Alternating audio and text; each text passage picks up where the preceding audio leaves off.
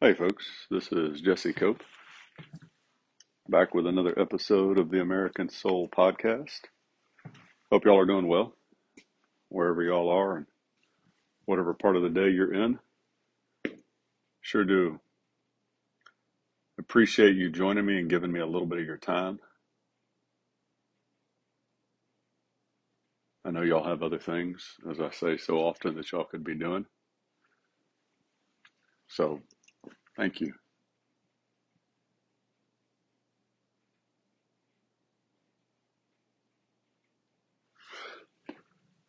For those of y'all that continue to share the podcast, tell others about it. Thank you so much. I'm incredibly grateful for it. I will try and use your time wisely. For those of y'all that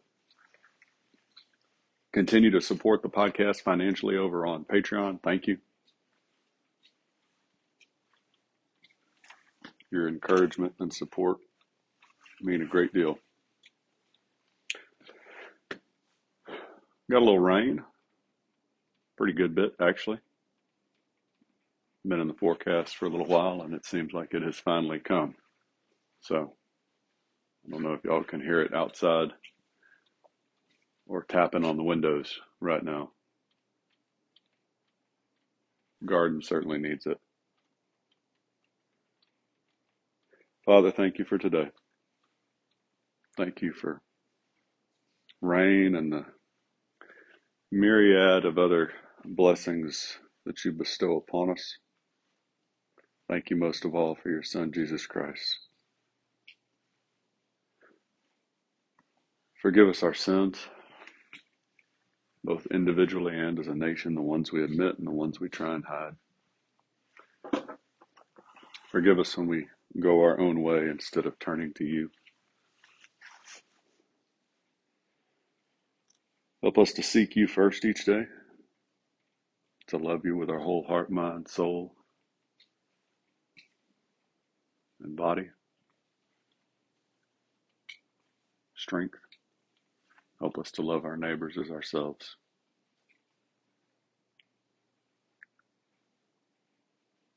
Guide our leaders, from the president and vice president on down, senators, representatives, governors, admirals, generals. Guide those in our military. Help us to strengthen our nation, Lord, by turning to you. Watch over those that are hurting, those who feel alone and abandoned. Help them to feel your presence.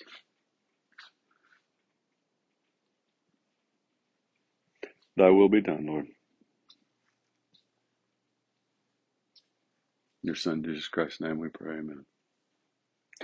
We're going to spend one more day. I guess we kind of are always spending time talking about choices, but I've got another couple quotes I want to read, but I stumbled across one when I was getting ready for this podcast. And there's one, it's a great quote for a number of reasons, but there's one in particular that I just wanted to, I guess 2 points tied together.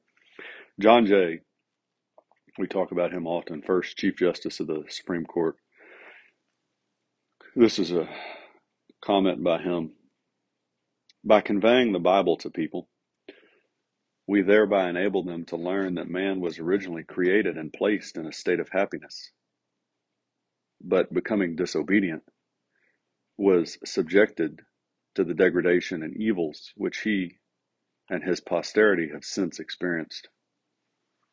The Bible will also inform them that our gracious Creator, capitalized there, we're going to talk about that in just a second, has provided for us a Redeemer, again capitalized, who has made atonement for the sins of the whole world and has opened a way for our redemption and salvation, and that these inestimable benefits are of the free gift and grace of God, not of our deserving, nor in our power to deserve.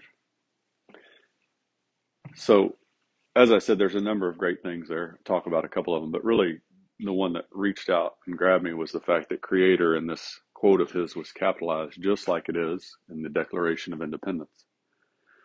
And when you know anything about the laws of nature and of nature's God, in the first sentence of the declaration. You realize that they're talking about God the Father of Jesus Christ. And it's emphasized here in this John Jay quote again because he capitalizes Redeemer just a few words after that, which is a direct reference to Jesus Christ.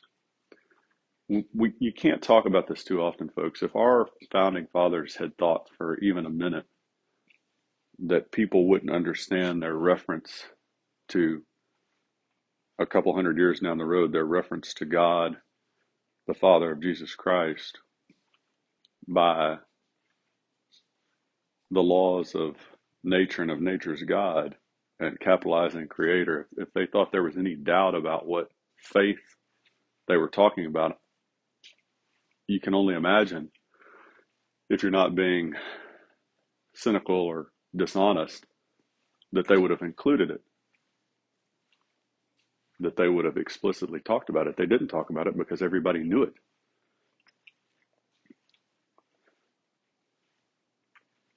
It's a poor analogy, but I've used it before. It's like talking about if you were going to explain to somebody now, today, that knew how to drive, and you said, turn right or something, you wouldn't explicitly lay out every single step necessary to do that. You would just simply say, or for example, if you just tell them directions, you wouldn't even tell them get in your car. You would just say, well, you need to go here. And you would assume that they knew if it was 100 miles away that they would drive. And as I said, that's a really bad analogy. It's just the one that has popped into my head at the top. A couple other quick points about this quote. Conveying the Bible to people, and the fact that we were originally placed in a state of happiness but becoming disobedient. That's quite literally what we've done today in America, folks. We were founded as a Christian nation. We talk about that on this podcast constantly. We've shown many examples, our founders talking about that, our later leaders talking about that. The principles of this nation are Jesus Christ's principles. And the only way to argue that really is to be ignorant or grossly dishonest, malevolent. And so, as such, as a Christian nation, when we don't follow those principles, there's going to be problems. There's going to be issues. And we're not perfect. We're never going to follow them perfectly. The problem today is that we're not even trying to anymore. We're not even attempting. We're saying that what is evil is good and what is good is evil. And you can look at those core principles again on the left. Look at the citizens that support them. You talk about rejection of God from our public institutions, this is the first. Abortion, murdering babies, feminism, right? Rejection of roles for men and women, those are real close after. Critical race theory, identity politics, the hypocritical standards of judging people based on skin instead of merit, based on ethnicity, based on class, right? Whether they're poor or rich, instead of what they actually can do and whether it makes that institution stronger or weaker, right? All of these things, communism, socialism, illegal immigration, all of them. The problem today, it's not that we haven't had these issues in the past. The problem is today we have a number of people that don't want to call them issues. They want to say they're great things, they're good things, positive things, when it's obviously that they're not. And so this quote from John Jay, when you become disobedient, you're going to have degradation and evils, and we're experiencing those. And then the last part really is this acknowledgement from our first Supreme Court Chief Justice that the only way to receive atonement is through Jesus Christ, and that this is a free gift, the grace of God, not of our deserving, nor even in our power to deserve it. There's no way you can earn. That's when I start to get concerned, and it's often about the number of failings that I have in my life, or whether I truly believe in Jesus Christ or don't. All these little doubts that start to creep in because Satan, the devil, loves to play these games. I'm sure you all have experienced some of them in your own life, whether it's about faith or other things. the one light at the end of the tunnel, the one hope that I can cling to, the life raft, is Christ himself. At the end of the day, that's my only answer. That's the only answer there is. That's what John Jay is saying. We don't deserve it. It's not even possible for us to deserve it, because it's impossible for us to be perfect. And so the only hope you have is to cling to Jesus Christ, who paid the price for your sins. And that's historically, that's the basis. Even if you go back to somebody like Benjamin Franklin, who we talked about recently, that supposedly was a deist, right? His worldview was what John Jay just said. It was the worldview of Christianity. All right, so I just happened to stumble across that, and I thought it was worthwhile. We're going to move on to the next one. This is by Patrick Henry.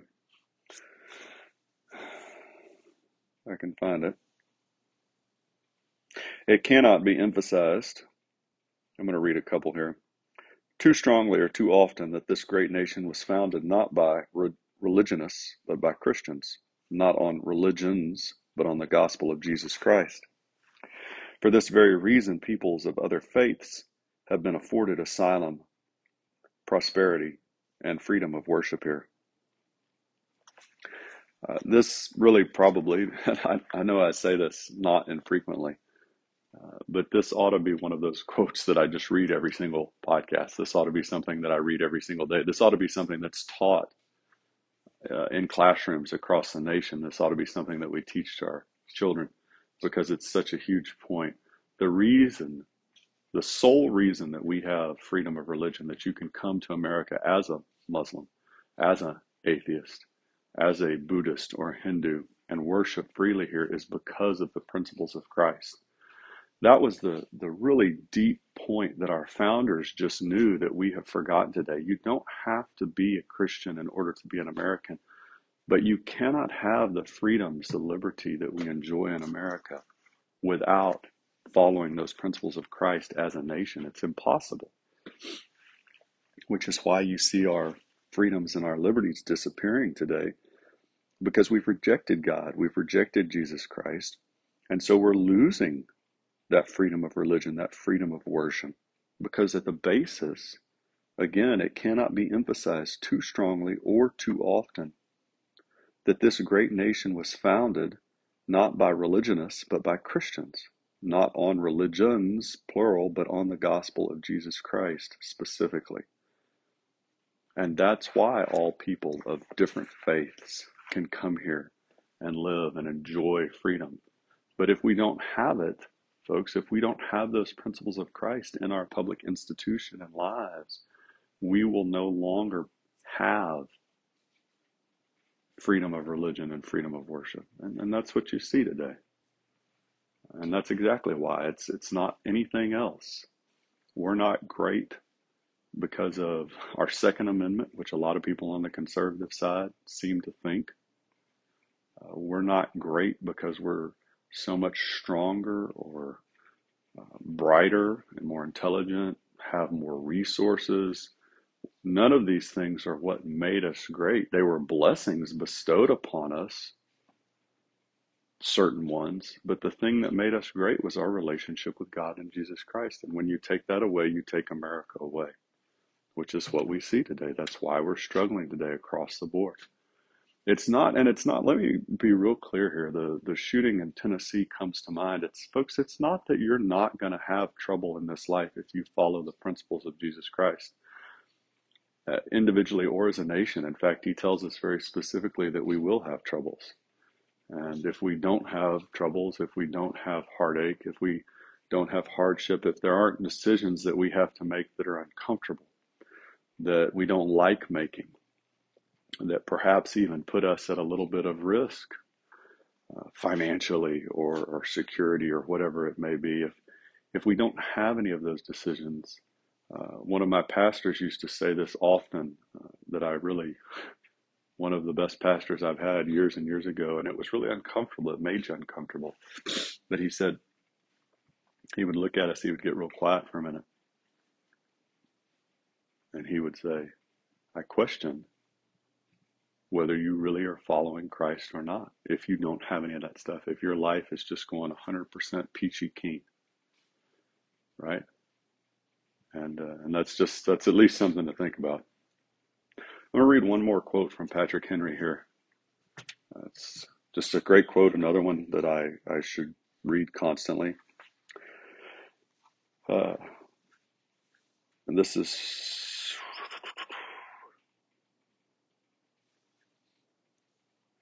Patrick Henry.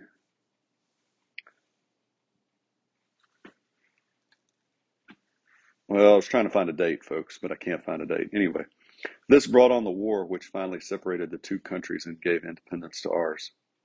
Whether this will prove a blessing or a curse will depend upon the use our people make of the blessings which a gracious God hath bestowed on us. If they are wise, they will be great and happy. If they are of a contrary character, they will be miserable. Righteousness alone can exalt them as a nation. Reader, whoever thou art, remember this, and in thy sphere practice virtue thyself, and encourage it in others. It's a great quote. I've read it a number of times.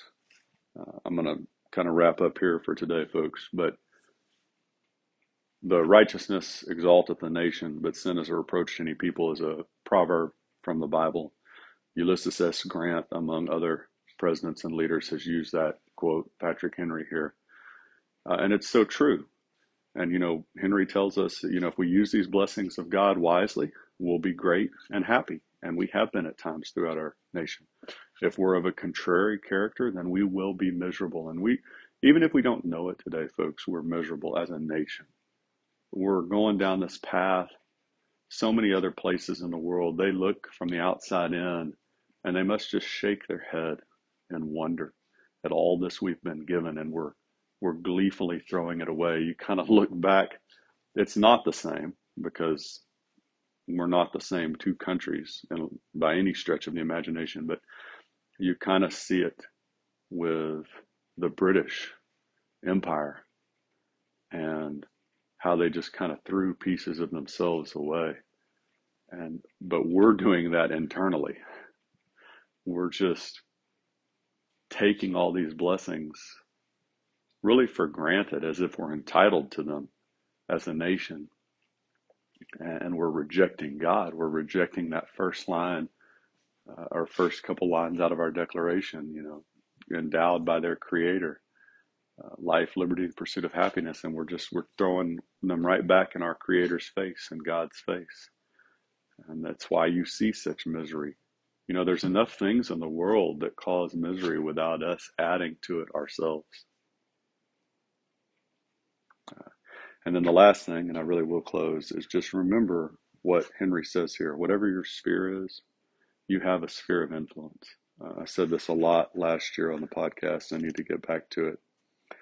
Whatever sphere you have a sphere of influence. If you're homeschooling kids, if you're a mom with 2 or 3 kids, 1 kid, if you're just a husband and wife, you have an influence with each other. If you are a custodian, if you're a teacher, a lawyer, principal, counselor, doctor, plumber, electrician, every time you interact with somebody, you have influence in that interaction. And you need to, as Henry said, we need to practice virtue. We need to really get our priorities in line. Everything we do should have a purpose, folks. Even our entertainment, when we sit there ought to be some kind of, there ought to be some kind of moral lesson. There ought to be something that we're getting out just almost of every breath we take.